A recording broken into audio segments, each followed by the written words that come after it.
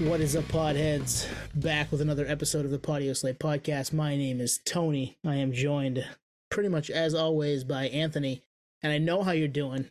I'm not going to ask you how you're doing. I'm doing phenomenal. I'm going to just tell you right out the gate. Tonight was fucking a blast, per usual. We got another great conversation on the books with repeat guest Benny Horowitz of the Gaslight Anthem. I'm doing great, and we are recording on a Monday night. Mondays typically suck. Today didn't. Well, tonight didn't. Tonight didn't. Tonight was phenomenal. Yeah, we've had a few repeat guests, but we save them for like the cream of the crop.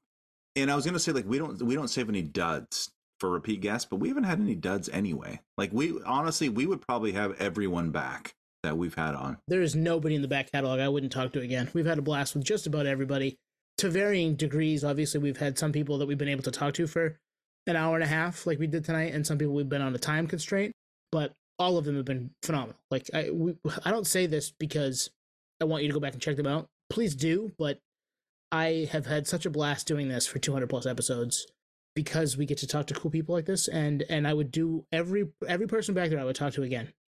And this is a special one. Like, and we tell Benny this near the end of the episode, like, we've had a ton of guests on, but I think when we had Benny on the first time, I think it was when we hit our stride as like interviewers and, you know, having conversations and honestly shifting it to conversations versus here's a question, answer it. Here's a question, answer it.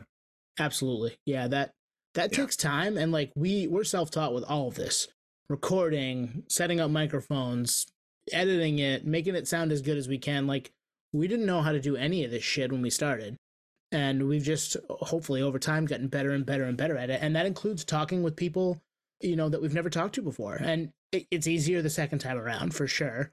But it's still a little daunting to when the drummer of the Gaslight Anthem says, yeah, I'll talk to you guys again. Like, that's like, oh, absolutely. Ooh, butterflies in the stomach. Let's do this. Let's do it. Yeah. And I remember leaving that conversation like, man, that was really fun. And he was a natural behind the mic, which makes sense because he's got his own podcast. He's got Going Off Track. He's got the Tune Up, right? And he's got a couple mediums where like he's not Benny from the Gaslight Anthem. He is an interviewer of, you know, interviewing musicians or talking about music. Or sports. There you go. And I loved that convo. And a lot's happened. Like, that was 2 years ago. It was episode 99. Go back. I don't know. You can pause this episode, go back, listen to it, or listen to that episode after. We had such a good time, and a lot's happened. Like, at that point in time, Gaslight was not active. Right. At all. And he didn't know that they were going to be. Or if he did, he wasn't telling anybody. Because, you know, he mentions maybe in the fall, but that was, I think, more around making the record. And that was 7 months after we talked to him, 8 months after we talked to him. So, yeah, he didn't know. And we all kind of assumed in that first conversation that they were just going to lay dormant. And they aren't. They were done. They're back. Yeah. They put out a record last year that we both love. A lot of people love. And we get to see him live. Anthony, you twice, me once. And shit, man. It was just awesome to have him back and talk about all the things that have happened with Gaslight between, you know, January, February of 2022 to today. And Benny's so versatile. Like, he's easy to talk to with music, with sports. And I don't know. It's cool to hear his perspective because he's us just from a different region. I mean, he's a musician too, but he, as a sports fan, he's us just from a different region.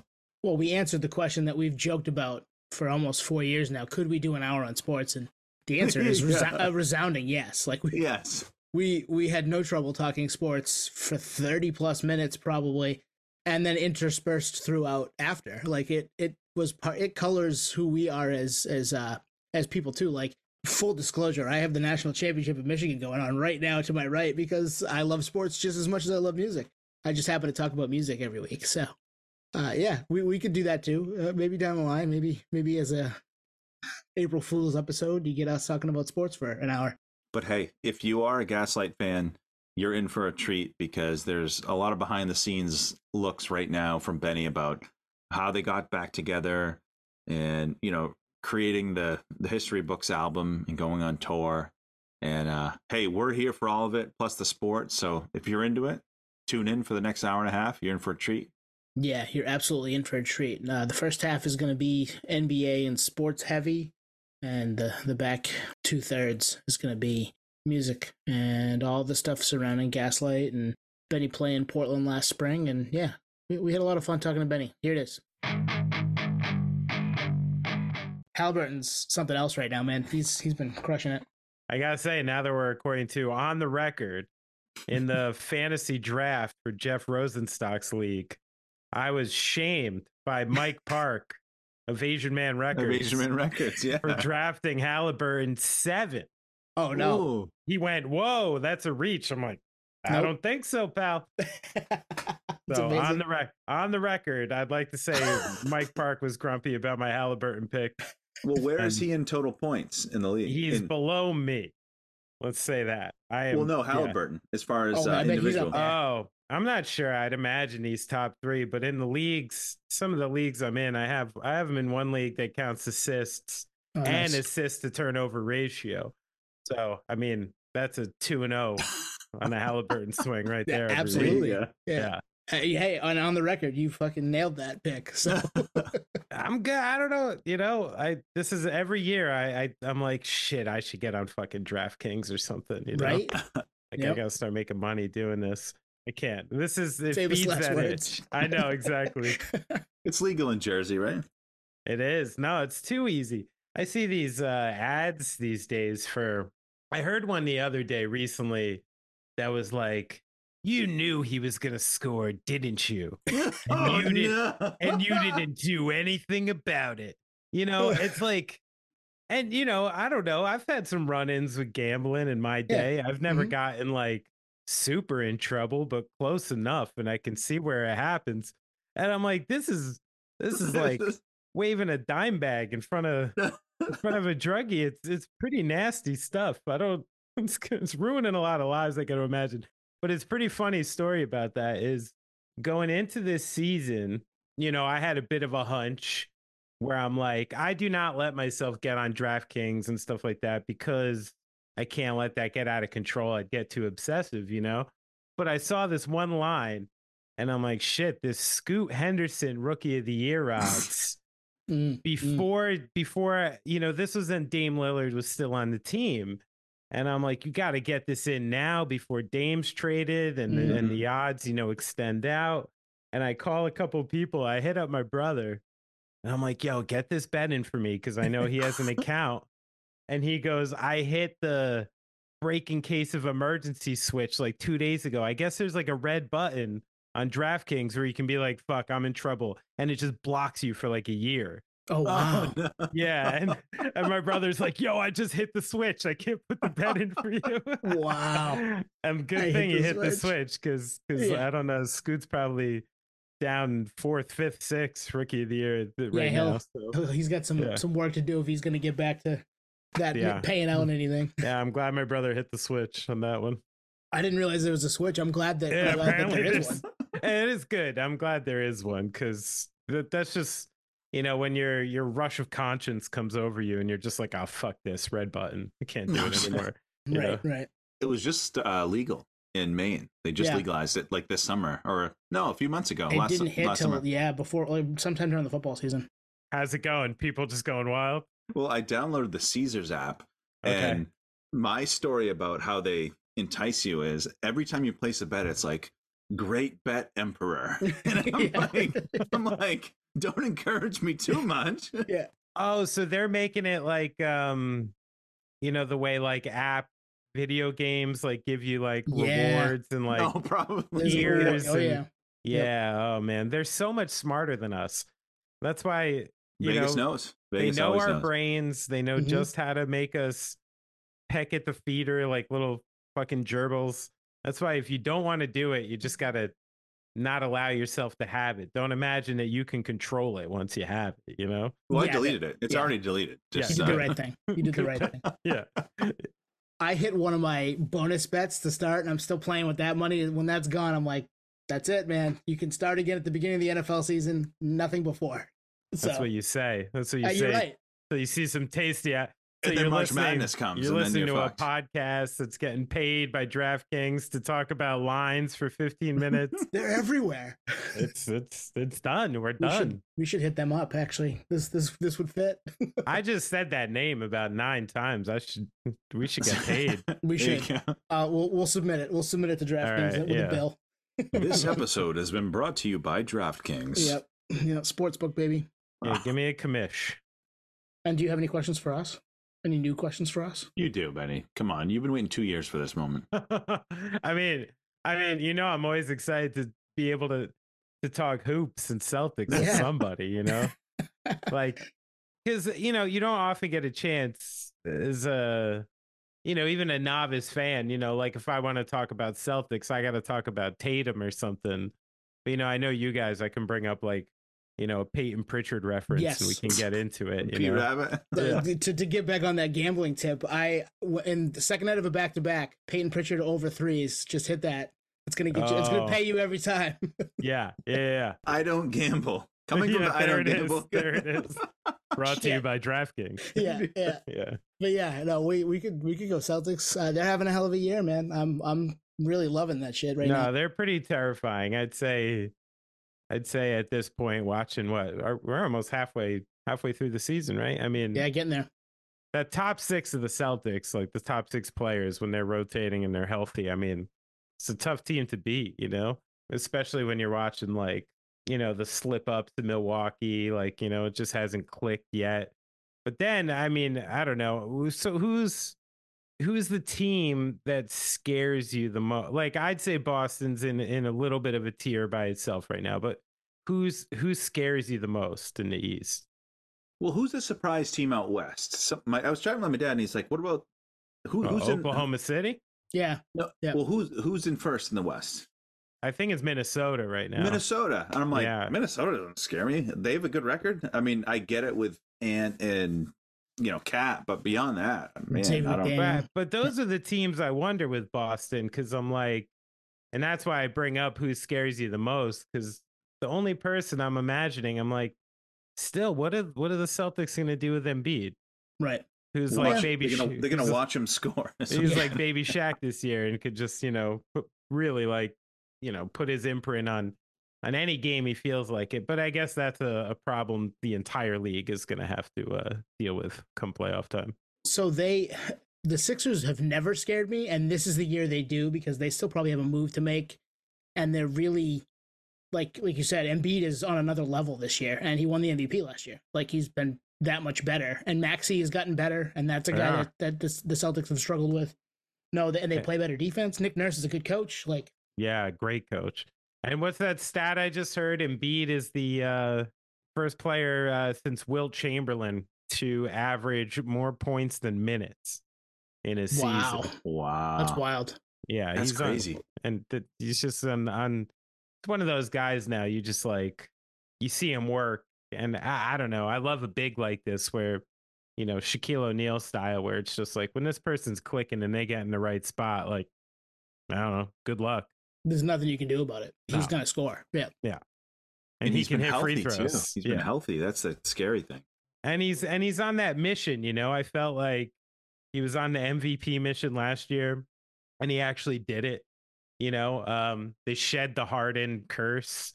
Yep. And I mean, I think like everyone's like, oh, and the guy's still really fucking young in the great scheme of things when rings come, and I think that dude's on a mission. I'm a little scared of Philly right now.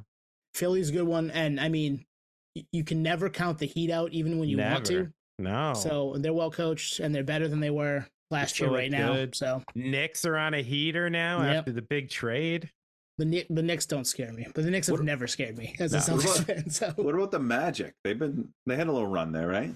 I think the Magic are good for sure, but that's not like, to me, that's not a complete team like ready to make a run, like make the playoffs for sure. It might get a like series or two, but I don't see him taking out one of the big dogs. You're not doing that with that backcourt yet, Yeah, little young too, right? They've never been there. Yeah, they'll get there.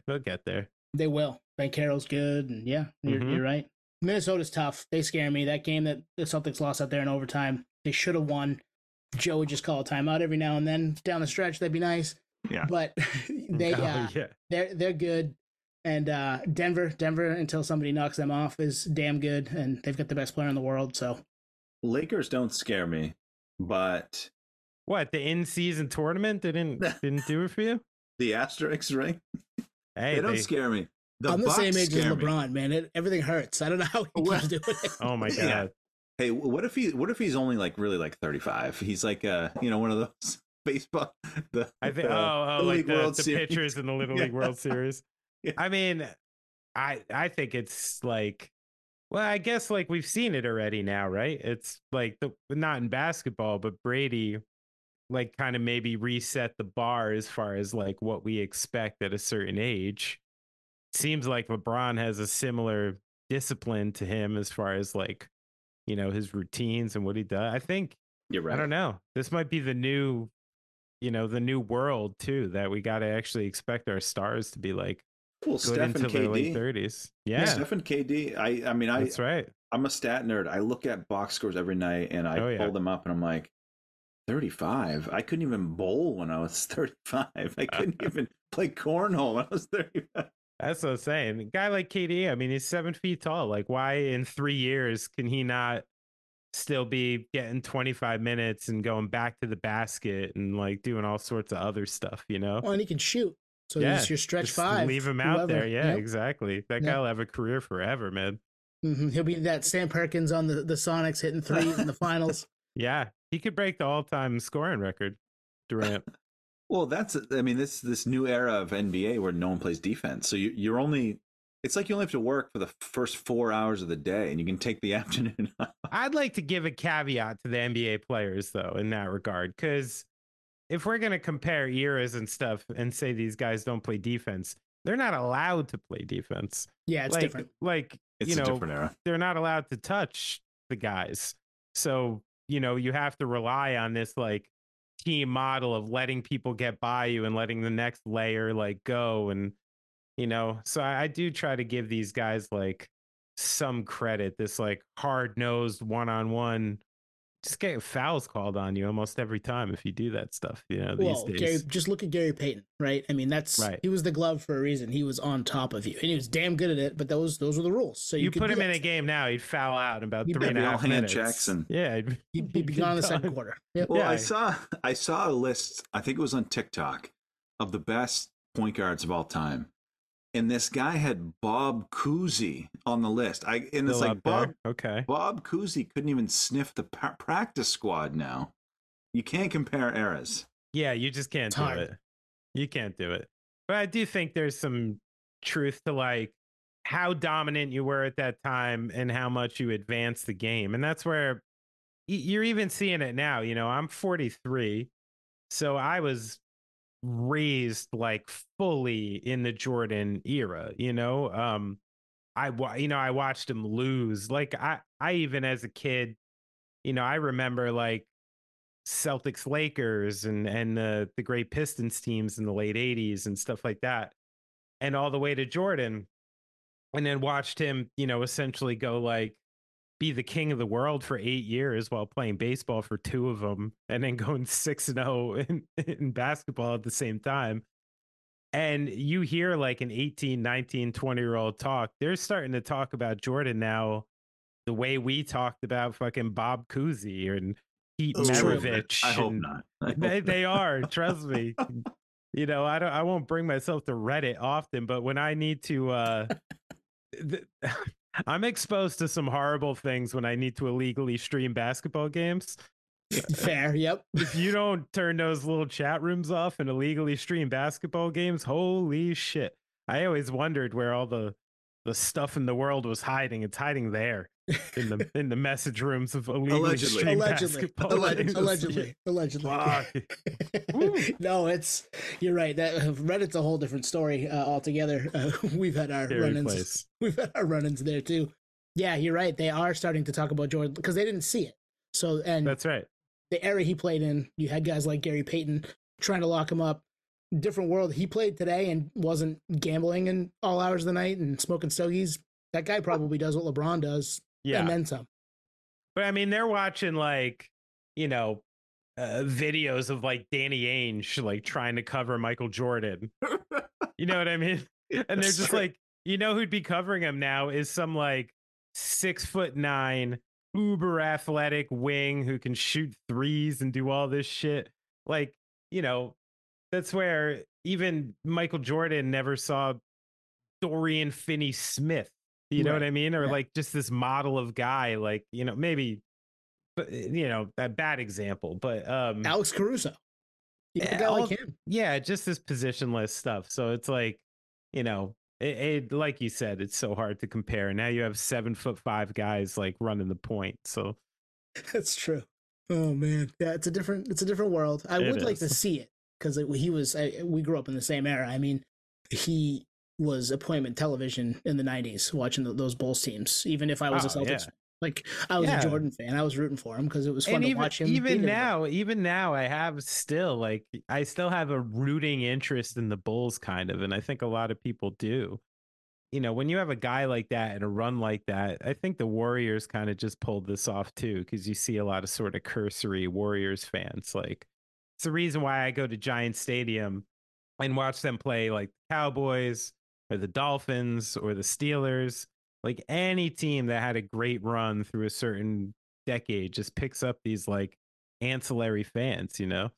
And I don't know, you probably should. The older I get, I'm like, let's just root for people who win. Yeah, to celebrate greatness a little bit, you know? Like, it's fun. Why do you think I'm a Rockets fan from the 90s? There you go. Thank you, Jordan. Thank you, Jordan. That's right. Yeah. Took 2 years off and you got a couple. Those teams are pretty good. They were great. Yeah. Was it Nick Anderson that missed the free throws? That was earlier, wasn't it? I think that was the 94. Was it? Or 90. We're talking 30 fucking I know, yeah. years. Now we're really off the rails right now, but I kind of love it. What's the demographic of your podcast? Does it run younger than this? They'll click on it because you're here. Yeah, you better bring up somebody young soon. So Benny, I don't know if you know this. It's been 2 years since you were on, like almost to the day. Like I looked at when we released the last episode. It's almost 2 years, and a lot's changed. Obviously, like Kyrie's not on the Nets anymore. No, KD's not on the Nets. In the last episode, we talked about Paul Millsap. Oh, which I haven't heard in the league. Yeah, since we chatted. I don't think he's in the league. Yeah. He's probably playing for the Beijing something or other at this point. No, I mean it's a brave new world for the Nets.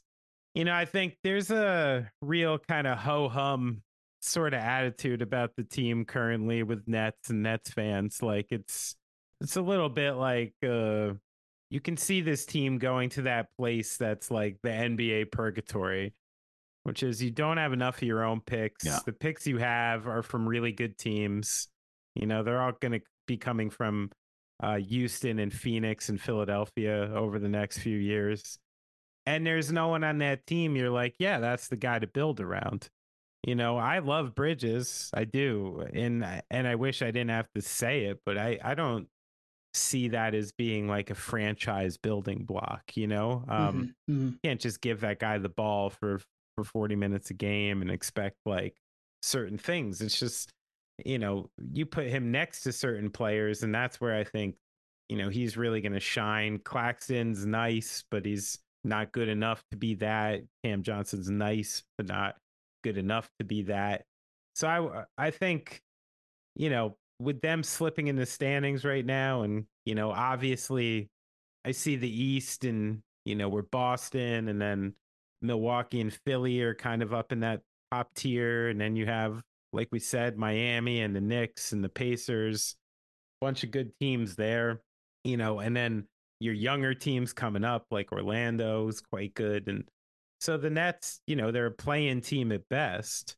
So I think, you know, really, I think would be advantageous to start moving some pieces around. I think you start dangling Finney-Smith. I think you start dangling Royce O'Neal, guys who you could just slip into a contending team and maybe get draft capital, or, you know, Dennis Smith, maybe like a 3-for-1 type of thing. Sure. Yeah. You know, Yep. And I think you start doing that and start opening up minutes for some different players and getting looks and building it for next year. Sadly, I mean, you know, there are picks coming in next year's draft, and next year's draft's looking a little thin. And then the year after, when, the Cooper Flag and all the big boys seem to be coming in, I don't think the Nets have any picks. So they really would. I'd like to see some of that, like, pre-big three Sean Marks wheeling and dealing of, reclaiming players like a Joe Harris, like a Dinwiddie. Like, he saved these players and kind of re-sparked their NBA careers. And I think there's a couple guys on the roster he's sort of doing that with, Dennis Smith Jr. being one of them. I think you're seeing a lot of added value with like Trendon Watfords and Day'Ron Sharps and guys like this, where start packaging some stuff together. I think you could really get some decent stuff back, and that would probably be the best move now. I don't see why staying the course makes any sense for the Nets right now. No. Right, there's too many good teams in the East, and if you could send a couple guys together off somewhere to turn into draft capital or something along those lines, you'd be better off down the line. Yeah, Celtics did that for a little while. Had to. That's right, and I think considering the position they were in, they got a lot of really great stuff back for people who not only their draft value is maybe at its lowest. There were people who were demanding to leave and literally hand picking the team they wanted to go to, and so the Nets options for wheeling and dealing weren't great, and that not at all. Phoenix trade in the end was a coup in a lot of ways, with how much they wound up getting back. So I think they did good in panic mode, but all you could do in panic mode was collect pieces, and now you're seeing the pieces play out, and it's not the right kind of team. Right. But they got pieces, which was smart. So now I think it's time to play with those pieces. Well, you mentioned Cooper Flag. He's from our home state. Oh, Anthony, yeah, he's a Maine boy. Yeah, Anthony just saw him play. Yeah, you just saw him play. Oh, no shit. How's the eye test? So he's the real deal, but you start to question: is he only good because of the competition he plays for? Like the team he played against was Gonzaga High School. Okay. And it's like, are these guys good or not? I don't know, but he dominated. I mean, he had like 8 blocks, and they were like LeBron style, like slow play, wait in the back, and just like get that shit out of here. Yeah. But he's thin. He's like really thin. I think he's gonna fill out. I mean, he's only 18, 19. I mean, it makes sense. I think he's 18. Yeah, 18 or 18. Yeah. Yeah, and is he just huge? What is he, 6'9", 6? He's long. Yeah. My God, he's long. Like, the proof will be in the pudding with Duke.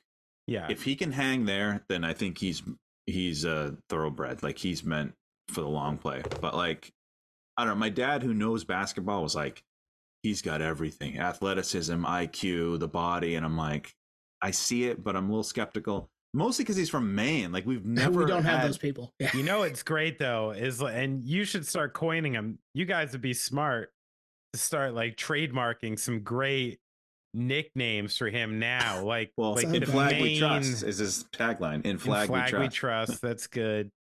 What's the town he's from? Like, or the county or something. Like, what's a nice like inside reference you could do? So he's from Newport. It's up by Bangor, right? Yeah, probably between Augusta and Bangor. Yeah. I'd have to look at the nuke. That would work. Nukes aren't cool these days. No, but raisingtheflag.com. I'm going on GoDaddy. Buy all the flag double G. Buy all the misspellings too, so you can't buy. That's what I'm saying. You got to get on it. Well, that's pretty unique. I mean, has there been an NBA player from Maine before?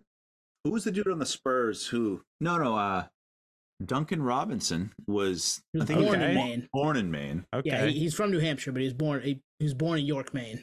Then you got Maine Central Institute, but no one really born here. There's like private schools like Sam Cassell and okay. And we've had some good couple kids that have gone on to play D1 basketball pretty big. Ralph Mims played at Florida State, and he played, like, was a hell of a football and basketball player in Maine.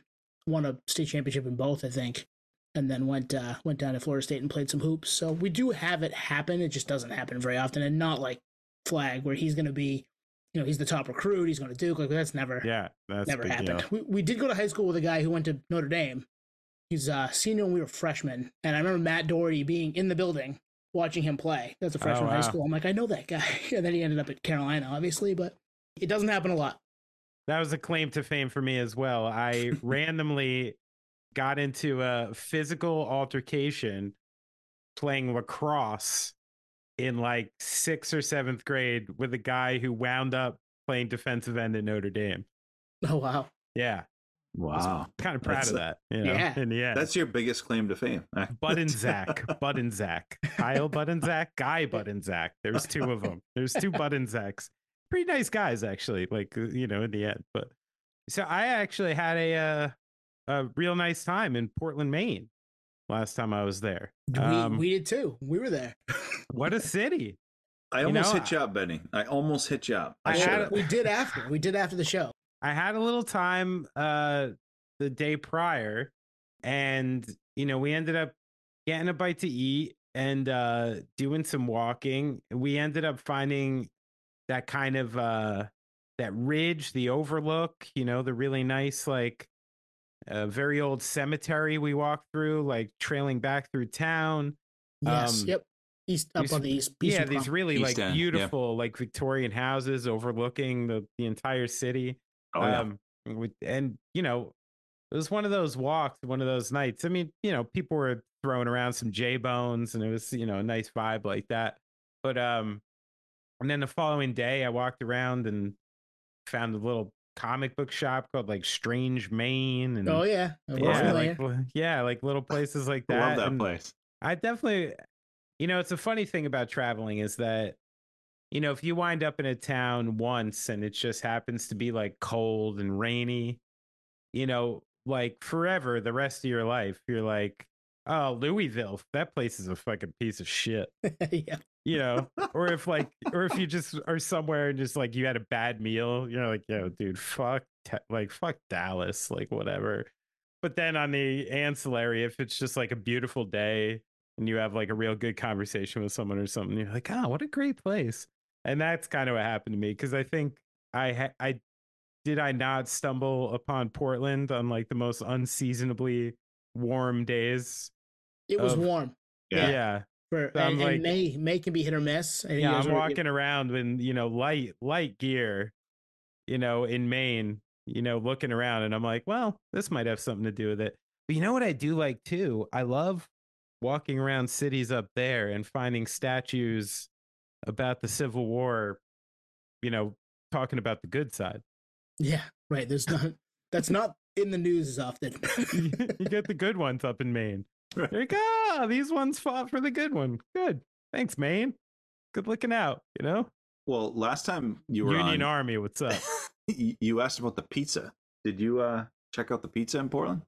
I didn't. I think the night we were there, we had there was a birthday going on in our crew.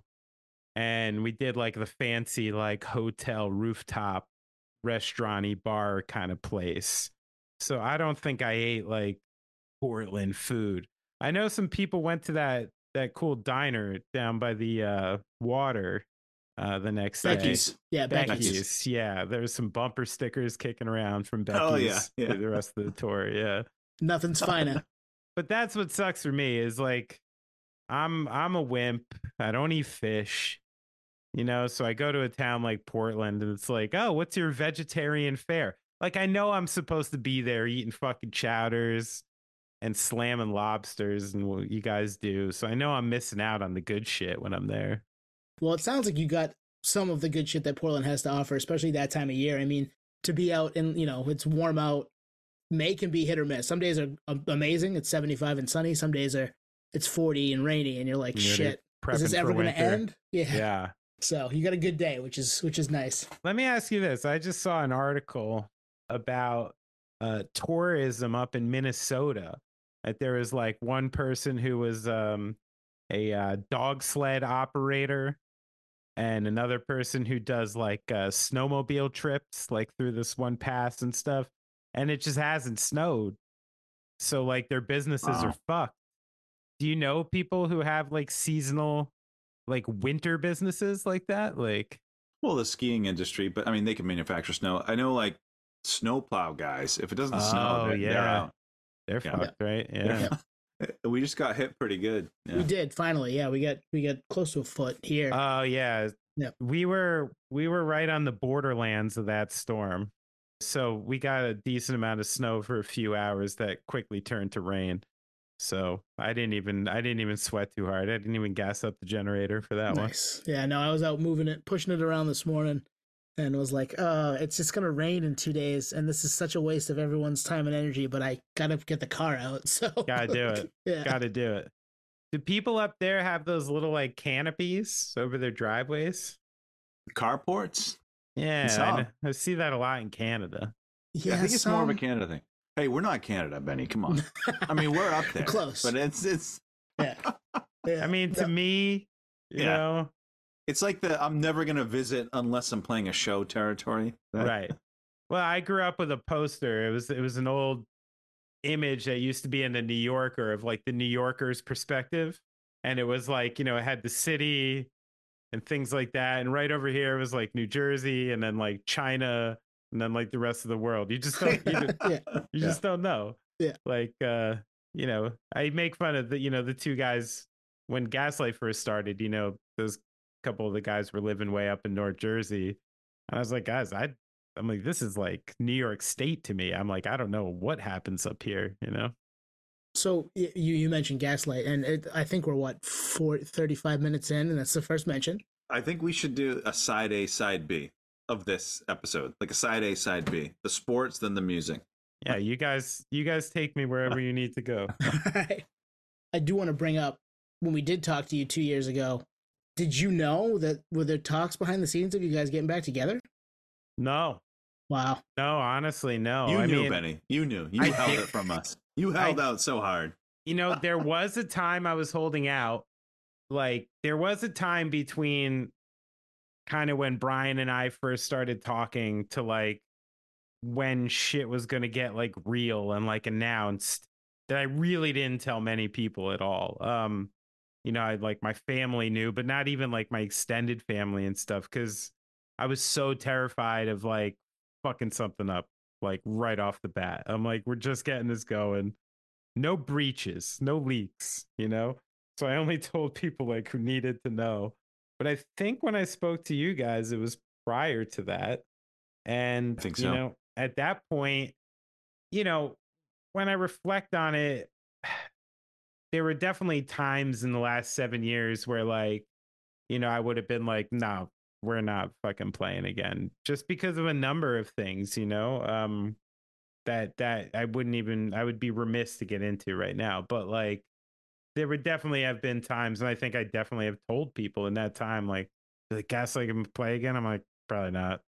I don't think so, you know, based on, and at the time when it came up, my intuition did feel different, you know, like it was like, why not, you know, like this could happen right now, like, and there was even like a very, very small part of me that was like kind of semi expecting the call at that point. Like I do think I had an intuition like it was gonna lend that way maybe a little bit, but no, I certainly like I was really just as surprised as anyone to really from A to B like start kickstarting it right off again, you know. Do you remember like that, like the actual conversation? Because like in a literal sense, 1 minute you have that thought process, then like the next minute you're like, well, shit, I think this is happening. Like, do you remember that combo? I do. Yeah, I was out, like I was working out in the yard, you know. One thing that's become a big thing for me out here is I love planting trees now. And I'm fucking out in my yard, like planting trees and taking care of them shits like all the time. I got into it, you know. I'm an obsessive, I'm a semi-obsessive person, and if you take one thing away from me, I got to replace it with something else. And kind of, I like getting my hands into it. It's fun. And one thing I realized when I got here is when I moved out to the forest, is come like October, November, all this blockage you had to all your neighbors and stuff goes away. And all of a sudden you're very exposed. So I started planting visibility lines. I got skip laurels. I got green giants. I got hemlocks. I got everything you need up there. Nice, solid visibility trees. So I was actually up there trimming my laurels when, Nice. when Brian called me. So if you weren't a drummer, you'd be an arborist, is what you're saying. No, being a drummer is what led me to be able to move out to the woods. Nice. So I do think it's all interconnected. But yeah. But who knows? Maybe it was a second calling. I don't know. It's not too late, you know? No. So yeah, I was trimming my laurels, and I must have been like listening to music on my phone or something, and that's why, or podcast or something. I don't remember that. Brian called, and that part of it wasn't that strange because Brian and I still, fairly regularly talked like through this whole thing. It wasn't like super disjointed.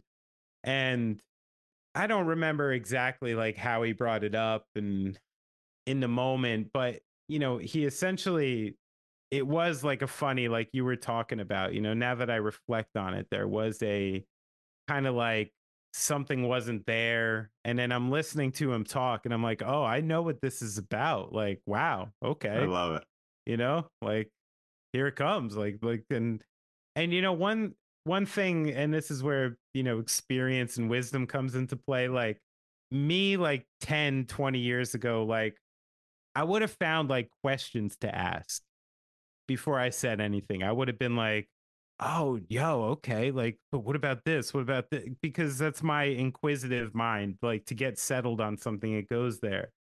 But I've realized over the years, like, that comes across sometimes as not being excited. Sometimes you just gotta say, fuck yeah. Yes, agree. Like in risky business. Yeah, a little. Like, and then just save all that shit for later. There's like a time and a place. But in that moment, like, I know Brian, I know him well, and I knew like the kind of stuff he was saying and what he was getting into. It's not an easy call to make. I could hear it in his voice, So it's like the last thing I wanted to do was start getting all fucking Benny on him and and doing so I was like, I was like, all right, this is it. And this is something I want. Like, fuck it. Yes. Like, yes, that's awesome. Let's do it. And the thing was too, is like there was really one caveat that I had, and it was just the idea that like we gotta fucking write music and make records if you want to be a band again. Like that's it. Like I don't have disrespect for bands that go out and play their catalogs and enjoy it. Like, yo, that's your life. People love your music. You love playing it. Like fucking good for you. I'm not like dissing people at all. But as far as Gaslight goes and like what fuels that band and what fuels the kind of people we are, I was like, that was the one thing that was important to me. Is like, if this whole thing kickstarts again, like we got to do the thing. I want to do the thing, like we got to create stuff. We're good at that. Like, and that was obviously like implied in it the entire time was to write new record and get into it like that. So yeah, it was an easy call to make in the moment for sure. So there was nothing on the horizon as far as songwriting. You guys decided, let's do this again, and then maybe jumped into it? Well, Brian, when he initially got the idea, he went on a little bit of his own journey, and he kind of personally challenged himself to write a batch of songs. And are these songs like worthy or able to be Gaslight songs, essentially? So he went on that journey, and he did. And so he had these songs already when he called me, and that was part of his having to get the confidence to do it, was like, do I have Gaslight songs? And the first one I heard was what turned into The Weatherman. Great song. So, great fucking song. Yeah. So we were like, so what do we do now? Kind of. And I was like, I don't know, come to the house. Like, let's play. Like, let's see what happens, And he sent me that demo. He came over to the house. We set up in my basement and kind of jammed through that one a little bit, a couple times, kicked some ideas around. And we weren't down there very long. But that was enough to just be like, yeah, like we got something like worthy. Like, let's call the boys, And that's when it was like, news team assemble. Yes. Yep. So like that, when was that? Just real quick, like when was that call? Um, mm, I wish I was better with dates because this would be a better story, more specific. I mean, it had to be like like the fall, probably like 22. Oh, 22. Okay. So like, Yeah, because we went into the studio to do that last winter, so it would have been a number of months before that. so it had been, where I'm going is like, it had been like probably 7 years since About he had that, heard yeah. 7, 8. So in that time, like Brian was, the gears were spinning for him. For you, I know you were in other bands. Were there ever times you're like, all right, this drum fill is fucking Gaslight. This beat is Gaslight. Any of that? Because I know, like, I don't know. I'm not you, but I would think like it's a big Yeah, part of your life. You would have I thought about do, it. but like, I'm a survivor first, and Gaslight wasn't going, and I didn't need it for that. I needed it for something else. So no, not really, Right honestly. on. I actually like that. I love that Yeah, answer. like if it was something that I thought was awesome, I wanted it to go to the thing I was doing and trying to let people hear and be awesome again, Yeah. Yeah, so no, that wasn't on the opposite. It took me a little while to get used to Brian's solo career in that way cuz like those first couple ones, like it was a little tough. I'd listen to him and I'd be like, that'd be a fucking good Gaslight song. Tell you Right? that, Yeah. like holy Yeah. Yeah. shit, like I wish I could have got my hands on that one, like Yep. get some drums on that thing, but so that but then I think that was part of Brian's process was like by the time he got to like Local Honey or something, I don't think that sounds like Gaslight at all, like I think he really Agree. Yeah. over the years like found his voice and like and really like and maybe that's all part of the natural order of how this happened, Well, it feels like with history books, which came out back in October of 23, that you guys didn't really miss a beat as far as what Gaslight sounds like, how to write a song. The vibe from you guys is as good as it's ever been, I think, in our Awesome. our estimation. So, was it a lot of getting back out, either making the songs or playing them? Was it a lot of rust? Was there a lot of rust to knock off, or was it this is easy? We know what we're doing. We've done this before. Well, definitely not easy, like, but it wasn't easy back then either, like, but I do think there was less rust than I thought, honestly, and I think because of what do they say in sports, like off the couch, like we weren't off the couch, like everybody was busy and playing and like still developing like as their own players. So I was actually kind of like pleasantly surprised in the way where I found everyone in my band, it got better, like they really That's a did. great Like point. That's really cool. everybody Yeah. can do more stuff and has like this wider range of things to pull from and stuff, including myself. I did a bunch of records in that time. And every time you write a song and every time you put, your gut into it and your head into it, you're going to come away with new ideas and new tricks. I think a lot to being a drummer is having like kind of a bag of tricks.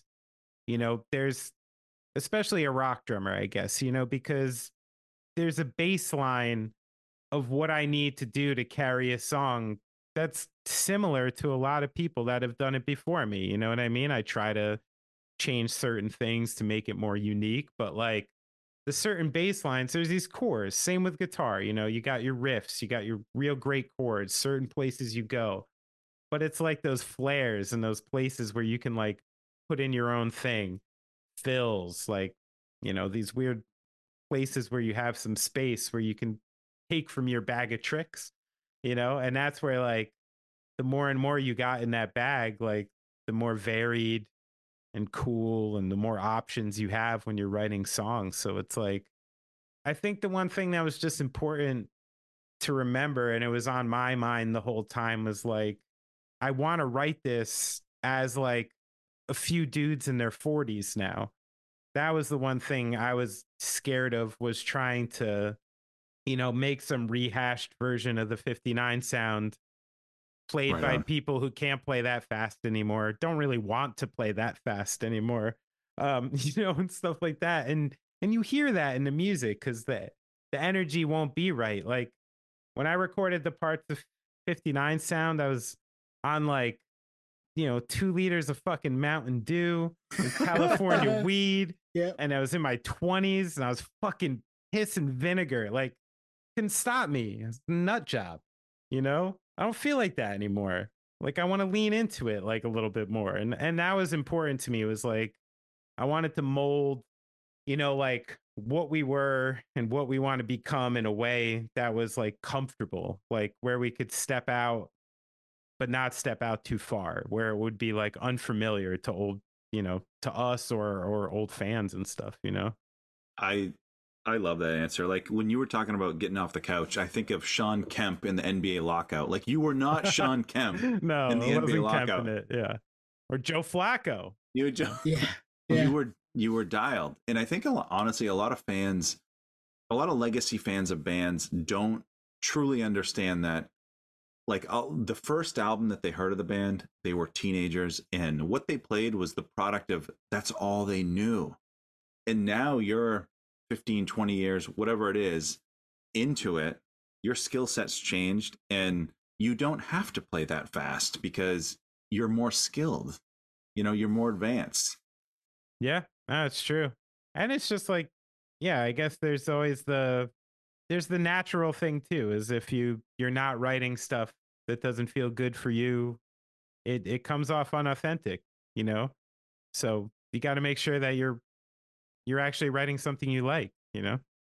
Well, yeah, you've got all that life experience in there too, so you're able to pull from that versus being the full of Mountain Dew, piss and vinegar, high on the Cali weed. No, I don't need that right now. I'm not that person. That's right. And that person's great. I loved him, but he's gone. So and even beyond music, I mean, lyrically, sometimes this is turning into a real like storybook in a lot of ways of different chapters of a person. And this is so clearly a different version of a person wrote history books than wrote Sink or Swim. And I love that. Like I love that it comes from a real place. So like that real person and their troubles and their thoughts and stuff are actually like coming through on each one. And that's a fun thing to watch, just as like, there's no bigger fan of Gaslight than me. And and that's just a cool thing to watch, is like, I love the way like Brian's developed the way he writes and what he writes about over the years. It's cool to watch. Well, we love the album. History Books is. We've been chatting about it. It made our top albums of the year list. We did one a few weeks ago. We love it. My wife's favorite band of all time is Gaslight. You can probably tell by the posters here. I see two. Yeah, I see two. Next to Hate, what do I got? Hatebreed? Hatebreed, Rev, Deftones, Queens and Stone Age, and Crime and Stereo. That's good. Good company. Yeah. I gotta say, I just listened to Satisfaction as the Death of Desire, like maybe like 4 or 5 days ago. Woo! That record holds up. Oh, it's perfect. I mean, Steve Evetts, you got that is a great one of the all-time great hardcore records. Shit. Puritan, man, all time. Yeah, Puritan. So that's one of those ones. Like I have to go to the gym now just so I like don't die and I can stay skinny enough to like do my job and stuff. But often like I'm listening to Hatebreed or like fucking Comeback Kid or Leeway or something. And I think I'm just like freaking people out when I'm there. I really do. Air drumming. How can you save me? When you can't save yourself. Yeah. And they're like, what? Holy shit. Who's this guy with the mustache? Look at that guy in the hip flexor machine going crazy. Oh, that's so good. Yeah, but hey, you're there. You're just trying to make it happen. I'm trying. It's a struggle for me. I don't like it. I feel that. Yeah. I don't like it there. I didn't grow up playing sports. So I never got like coached up. I don't know how to fucking go to a gym and do the thing. I had to like just poke around and kind of learn myself and self-motivate and stuff. And it's like, I wish if it wasn't for that steam room, you wouldn't get me there. That's the big payoff. You wouldn't be on this call tonight if it wasn't for the Need the steam room, baby. And I've become such an old fuck in there. Like, I used to wonder, like, who is the guy who just lets his fucking shit just like hang out in the locker room? It's this guy. Just gotta just let it go. Just let it go now. I'm like, you know what? You've seen it. I don't feel like hiding. Towels all the way over there. Yeah, Jeez. right. I'm not running over. I already did my workout. Yeah. Now I get it. Now I get it. There's a guy in the sauna without a towel putting water over the stones. It's Benny. Yeah, it's Benny. Yeah.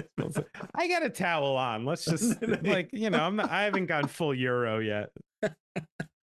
Yeah, so we saw you on tour for, before the record came out, but you're playing some of the new songs. How was it playing those new songs out? Did people, I mean, I felt like our crowd was into it, but our crowd was into the whole show, so. Yeah. Yeah, I mean, you always go through that first initial thing, which is like, even though you just like wrote and recorded the song, what you did to in the studio is not exactly what you're going to wind up doing live, and certain things kind of take on different feels, and you have to adjust in a lot of ways. So we're starting to find the balance of like what songs work in what times and where and why, and based on that reaction. But playing the new songs has been a lot of fun, and it seems like people are very receptive towards it. But I gotta be honest, I'm like more and more like trying not to gauge a show by that, like, because the older we get, and I think maybe sometimes the older our crowds get, some really great shows are not shows that are like super bombastic these days. It's so true. Yeah. They used to be like, and there were times I'd be like, shit, like nobody fucking stage dove at this show. Like, were we bad? Like what happened? We lost our edge? There was no pit at this show. Like, did we suck tonight? I remember like playing in Sweden once, this like sold out venue. And I swore, if you asked me after, I'd be like, they hated us. I'm like, that was the worst show. I don't know. I thought we played okay, but and then we sold like tons of merch, and people are like waiting outside and telling us how great it is. And I'm like, oh, not everyone is a dumb drunk American who jumps around. Like, confirmed. Some people like to watch, and then it's different. So I try more to like less. I think I've always been super hyper aware when I play shows. My wife even makes fun of me. She calls me the owl, because anywhere she can go in the crowd, like I'll find her, like on stage. And I'm a little trying to like that's a little exhausting, and I'm trying more and more to kind of just like find the couple people who I really see, enjoying it in a certain way and connecting with that vibe, and that's about it. But I don't want to gauge it on this overall like, craziness factor anymore. Well, we saw you fall of 22 in Boston at the MGM, and then up here in Portland in May 2023? Boston show, 5,000 cap. Like, when that tour was getting booked, like, where was your head at? We're like, what the fuck? 5,000? There's no way we're going to fill that? Or it was like, hey, if they want it, like, we'll deliver. Like, where was your head at? Because in the old days, you weren't paying 5,000 cap. No. And my instinct is always like, no, too big. Too big. No. But, especially going into these tours, there was something I kind of had to come to grips with to an extent, is like, I don't know. We've heard that a lot. Heard that a lot. No one knows. I don't know. I don't know how big we are. And the people who do know are the people at this booking agency who take a fucking ton of our money and are supposed to know. And this person who's booking the show, who's incurring the expense, who's supposed to know. And if those two like think it's a good idea, like, it's supposed to be a good idea. So even though I see that and I'm like, no, like, underplay that shit, sell out somewhere smaller, you know what I mean? But then, you'll have 1,000 people then being like, hey, I didn't get to see your show and stuff like that. So it's always like a weird battle with that. But I mean, if I think we did, there was obviously like just came back. So, I think those first shows were maybe a little like more oversized as a result or something. But, the one thing that was really encouraging off the bat is just like, in that 7 years we're waiting and stuff like that. I couldn't have told you if Gaslight got like bigger or smaller, if we lost like all our fans, if like we're going to come back and there's just going to be like half the people. I didn't know. It was kind of pre-Spotify metrics, really. Exactly. And actually, I just had that conversation with somebody on the business end of Gaslight today, because I'm seeing like numbers from history books. As we talk about fantasy sports. I love statistics, and that lends itself to my own band too. So I do read these like really nerdy like reports and shit like that about our numbers. And like I did notice like, like certain numbers seem like more like lukewarm and stuff like than they were. And it's just, we're having this conversation like 10 years ago till now, releasing records is literally like a completely different ball game. Different. I remember even when we were doing like handwritten or something like that, we were waiting on first week numbers. It was huge. Like, where did you chart? Yeah. You know what I mean? Like, where did you guys chart on this record and stuff like that? I swear I didn't even look fucking once on this record, because it's like, does that still a thing? Right. Like, how do you even count it? Nobody buys records anymore. So what do you ads? Do you add up Spotify and iTunes and records? And like, it's like a weird artificial number. It's like the steroid era, So exactly. Right. It's so funny. The barrier to get the record is a lot less now because it's midnight. Yeah. Okay, it's out. I can listen to it if I have a streamer. So, yeah. Yeah, and I think people are, now it's like, there's somebody who could have 1 billion like TikTok streams who couldn't sell 10,000 pieces of vinyl. Totally. Yep. We could sell 10,000 pieces of vinyl. We can't stream 1 billion times on TikTok. We probably draw about the same. So it's like, I don't know. And that's one cool thing, I guess, about being like old grandfathered into the industry a little bit is like, I don't have to, I don't have to make a TikTok video about it. No, that would be fun though. If you do it, let us know. We'll follow you. Trust me, the management end has been trying to get us on TikTok. I bet. Yeah. It's crazy that, and we're a similar age, so we put stuff there, but we're both like, we're not the people that are on here. So like, right. Nobody's really looking for our bullshit. Got to feed the algorithm, I guess. Yeah. But that's tough, man. That's what they're like. Oh, you just got to make like one little video a day. Like, what am I going to talk about every day? I'm like, I don't know what to do, and yeah. So, well, I like this topic because that's one thing we were curious about is like, it's been 8-9 years. Like, what's changed? Like, obviously the streaming landscape has changed. The touring landscape has changed. But like, at the end of the day, when you guys get on stage, has it changed at all? No. Like, yeah. I mean, it's an interesting question. No.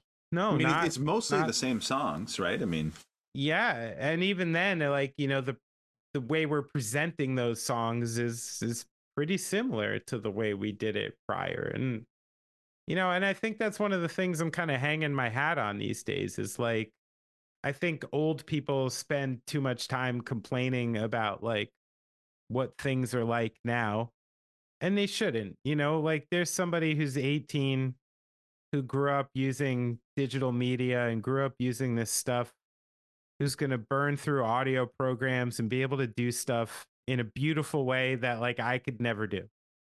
I don't want to do. Right.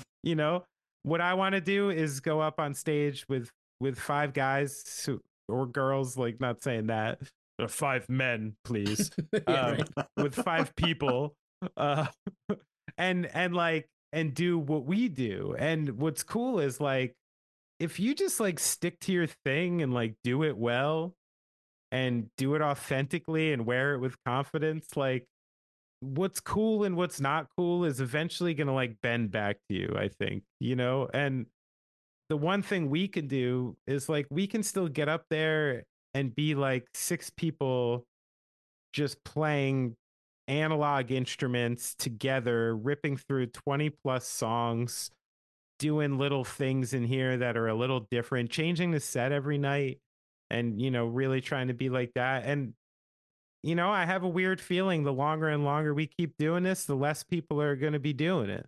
And so now I'm really in that mindset of like longevity. It's like we just got to keep doing our thing and doing it the way we think is cool, because whatever is going on in that world, like, man, I respect it, but shit, that's like, it ain't me, and I'm glad it's there, and I'm glad it's there for people, but I'm not trying to play that game.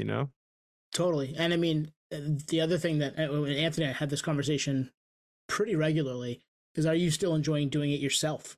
Because like, if you're not enjoying doing it, people can tell, especially with making art, and you got to be that's where you lose that authenticity, is when you're up there trying to cash a check. So, and you guys aren't doing that. That's not my point, but just generally speaking, if you're still having a good time, then the rest of it will all shake out. And even if you're not having a good time, you better be making something cool. Yeah, exactly. Like that's where it's like, some bands are like Dennis Rodman and Michael Jordan. Some bands just know they're really good at doing what they do together, and then they live their separate lives. Like that's fine too. If you got a nice arrangement going on, like, that's a great analogy. Doesn't work for me. I mean, those guys never talked, right? Famously, didn't they like never speak? Yeah, no. But then they got onto the basketball court and they dominated everybody. That's it. Rodman was in Vegas, and actually so was Jordan. So maybe they were in the same town, just they didn't talk. They just weren't at the same crap table. Jordan would have never survived the social media age. No, ever. No. He would have been canceled so many times. This is why LeBron should be president. Well, that's a great point about LeBron. We like to as Celtics fans, LeBron has been on the other side of it a lot for me. Sure. But I'm sure. But I respect what that guy's been able to do, being under the microscope for 20 plus years. Yeah. Like, everybody sees his every move forever. And he's the guy, I mean, does he like to be talked about? Sure. But that's about the only thing you can say about him. The guy, like, and awesome. That's what I'm saying. Like, okay. Yes, the guy you put on Sports Illustrated cover when he was 15, sure, has a slight ego. Yeah. Okay. To be expected. Yeah. Do you think you could, like, carry a team of 11 grown adults on your back to, like, a championship without an ego?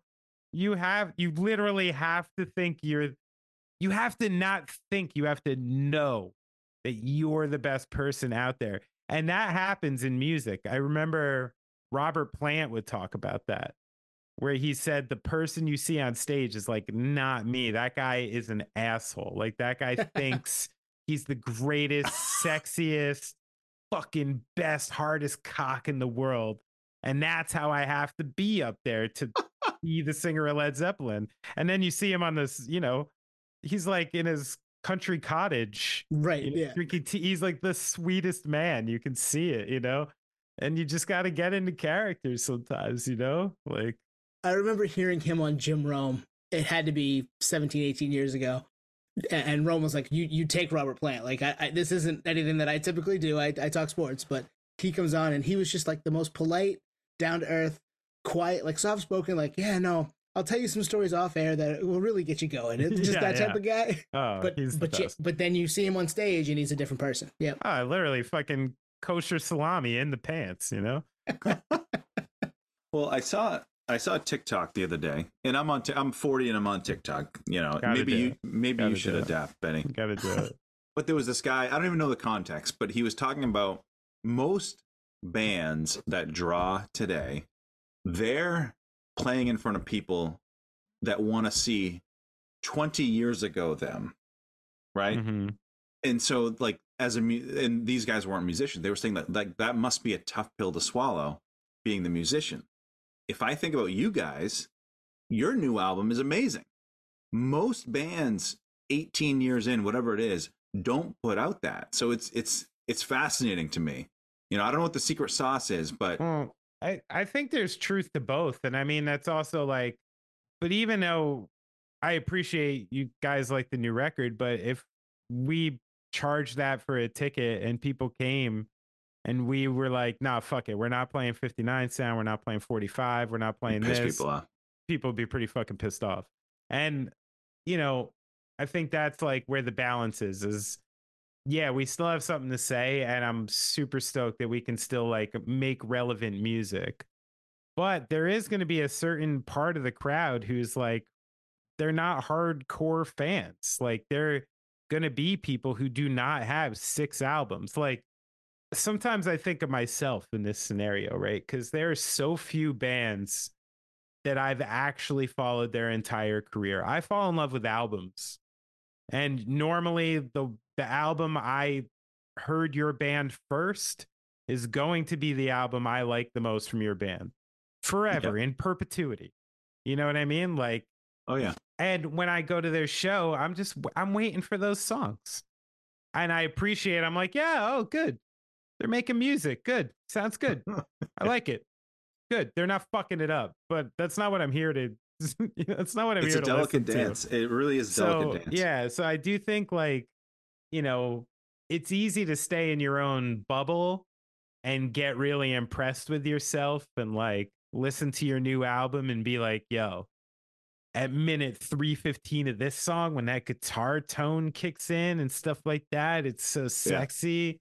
Yeah. And let's just like loop that for like 5 minutes at the show. And it's like, hey, like most people don't care about guitar tone. Most people aren't paying attention and they want to hear the song they fell in love with when they were 15 years old.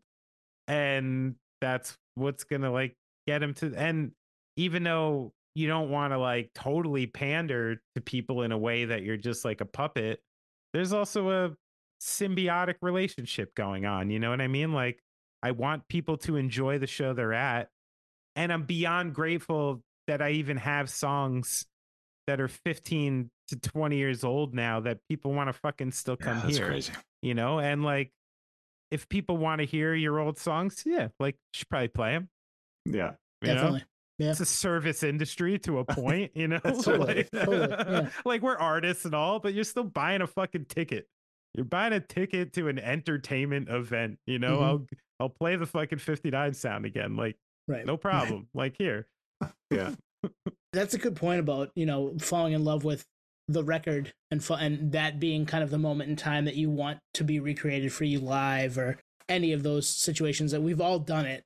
I think more people are in that camp than anywhere else as music fans. I think the people like Anthony and I who are way more into everything and, you know, looking through the liner notes of the new record and listening to that, you know, on repeat to get immersed in that world. There aren't as many of those people. It's and they still exist, you know, like, and even young people, you know, there are like teenagers and 18-year-olds who consume music like this, who are proper fans who dig in the right way. But there's always just going to be people who hear your song in passing and want to go hear that song. Someone who heard 45 a bunch of times when they were playing NHL hockey. Totally. You know? Yeah, exactly. There's a lot of those out there. Yeah. Lord knows there's some random songs that pop on every once in a while. I'm like, why the fuck do I know this song? And why do I know every word? I'm like, oh, Madden 06. Yep, exactly. Right. I've done that before too. Yep. Yeah. So Benny, transition a little bit here. My wife, Gaslight's her favorite band. Like, loves them, loves you guys. She had a question, and I'm gonna throw it at you. Yeah. What is your live show ritual? Ooh, like prior to the show. Because I feel like, just real quick, I feel like I've heard drummer, I don't know where it was and I don't know who it was, but they're like, I have to be chewing gum. Like, I have to be chewing gum. I need water, or I need to listen to headphones before. Like, you must have a weird quirk. You do the 1, 2, 3 game time like the Bulls back in the 90s. Yeah. Yeah, we all lock together. Someone gives a motivational speech. The sage, like Kyrie did, the sage on stage. Oh, I don't think that would go well in a Gaslight backstage. No, well, I mean, there's a couple different elements where it's like, you know, drums and the way drums are for a Gaslight show are super physical.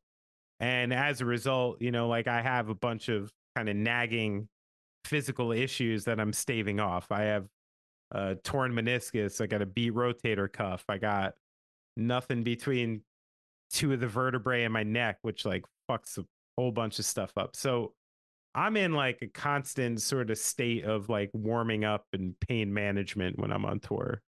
And that's become part of my ritual where like, you know, people are like, what do you do backstage? I'm like, I got a duffel bag with a foam roller, a Theragun, some straps, you know, and like it's really important now that I like warm my body up, warm my wrists up, and like, but that part of it too is also part of the mental part of it, which is like I do thrive in routine, you know, and starting those things like X amount of time before you're playing, and you know, okay, like the opening band is on, I go and I watch 2 songs, then I take 10 minutes to go do this, then I band-aid my hands, then I do the next part, then I do this, and like that whole ritual, I guess, like takes some of the nerves away from me, because if I feel prepared and I don't feel like disjointed, like, oh, I forgot to do this or I didn't do this, like if I just have all those steps in place, it's easier for me to walk up there and like not be an anxious wreck, you know? So that's definitely part of it. It's changed over the years. I mean, I learned at one point I was like stretching too much. You know, I was literally doing like a yoga routine like before a show, and I was realized like, oh, we saw you doing that at backstage in Portland. Yeah. Little alleyway. Yeah. I just bring my mats out in the alleyway. So like that kind of stuff. I don't drink. I think that's like really slows me down like before a show, and I just don't enjoy it. I cut off food usually like 2 or 3 hours before a show. Oh, but I do have a ritual now. I always eat a banana before I walk on stage. Potassium, baby. Yep. Pre-show banana. Like when we did the reunion shows in 2018, when Gaslight started, I did not drink coffee. Somewhere in our European travels in my late 20s, I started drinking coffee.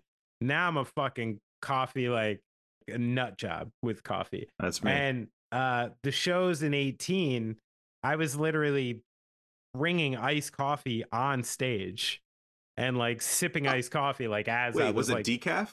No. Hell no. What the fuck would I be doing with that? Yeah, that's a waste of time. Oh yeah, there was a reason. But you know, I did think I found it to like maybe overstimulate, make you a little like jumpy, where like, you know, if it was just the wrong show, like that didn't go well either. So now I cut off caffeine like about 30 minutes before, and that's part of the reason the banana comes into play for that. I mean, we play for 2 hours, you know, so it's like, you know, I don't have mom coming in the middle with like orange slices. So here's your PB&J. Here's a Capri Sun. Yeah. I wonder though, I wonder if I should have a little like immune boost or something like an hour in, like if it would help, you know?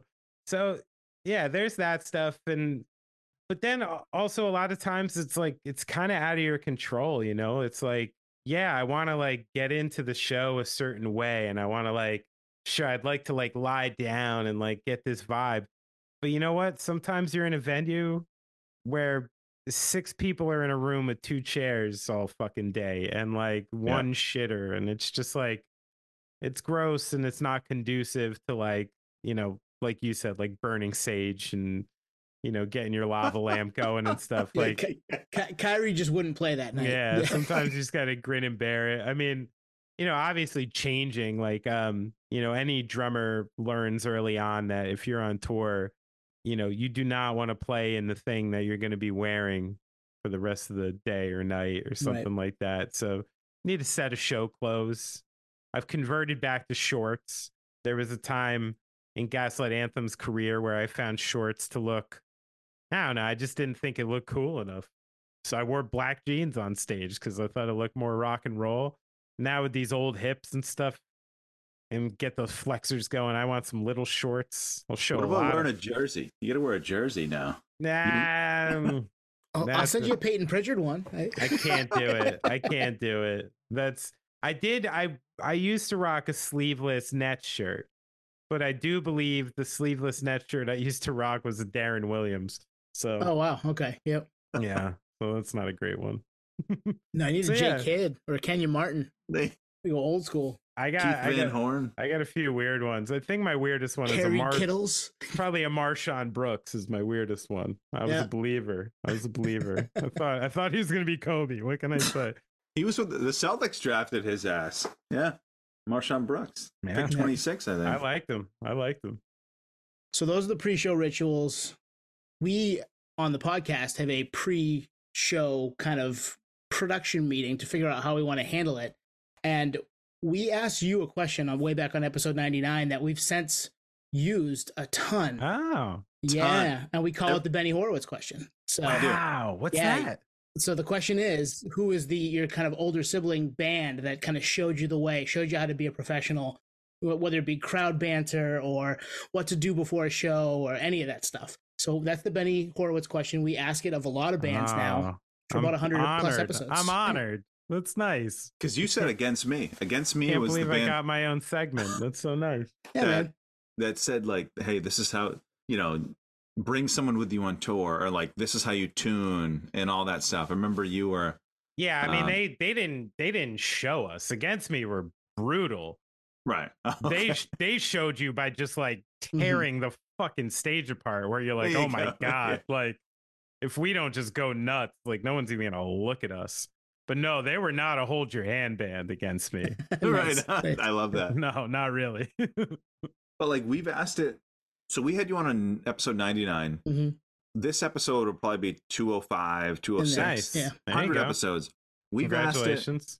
Thank you. We've asked it 30 times. Like, Yeah, at least. Yeah. like Vinny of the Movie Life was like, Newfound Glory was our older sibling band. Like, Yeah. Ryan Rumchaks of Knuckle Puck was like, who do you say? The Story So Far? Some Real friends. Real Friends, They yeah. were torn with them. Yeah. Yeah. Oh, that's cool. That's a great question. I might steal that from you guys. Steal it. No, just credit Audio Slave. Like, That I'd was- like to ask you the Benny Horowitz question. That would suck if I did that. That would be, yeah. We could get away with that, but Yeah, I can't do that. Yeah. you can, but it would look like No. you'd look like LeBron. No bueno. Really. No, yeah. I'm not ready to start being Ricky Henderson yet, But yeah, so we use the Benny Horowitz question very frequently in our I podcast appreciate prep, that. I appreciate and then we talk that. to different band members. So thank you. You're welcome. Yeah, that's awesome. That makes me feel good. So Benny, we've gone pretty long here. I know you get kid or kids, so you probably got to tend to, and I do too. I'll say this, and I told Tony this, and I said this on the night that we recorded episode 99. That dude is the easiest person to talk to that we've had, and that was at episode 99. And I think I can still say it. Wow. Still got the crown. Like when we Do Tony I get a and I met, gold jacket? we met. We're gonna Yeah, send him some. Well, no, we'll send you the Pritchard jersey. Yeah, there you go. City edition. Tight.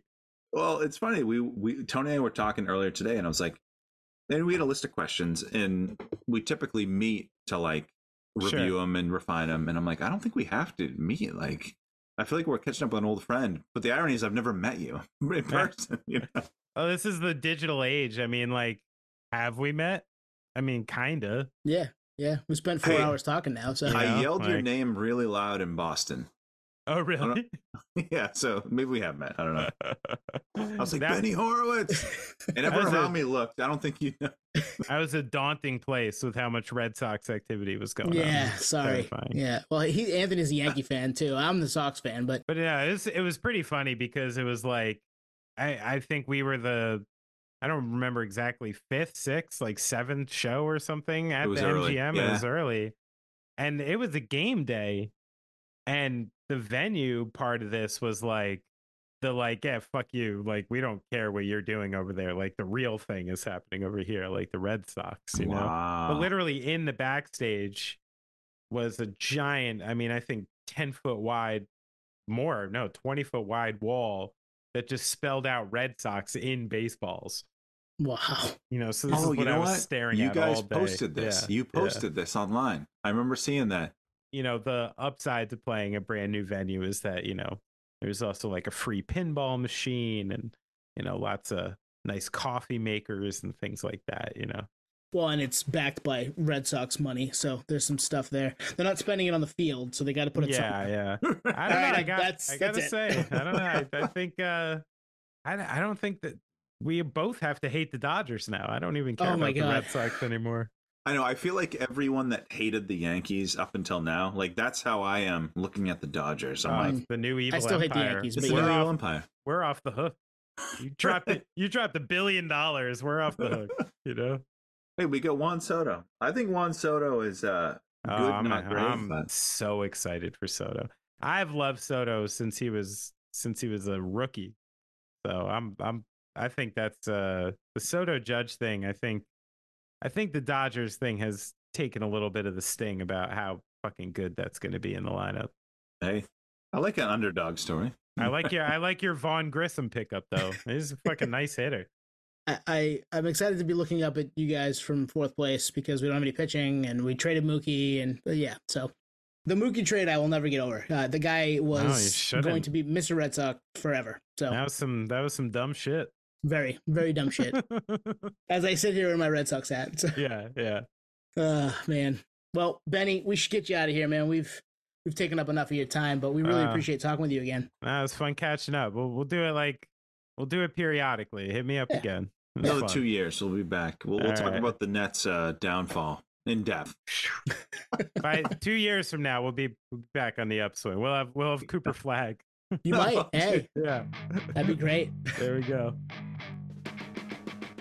Thank you for listening to Podio Slave. We are at Podio Slave on Twitter, Instagram, TikTok, all of the places that you can find us on social media.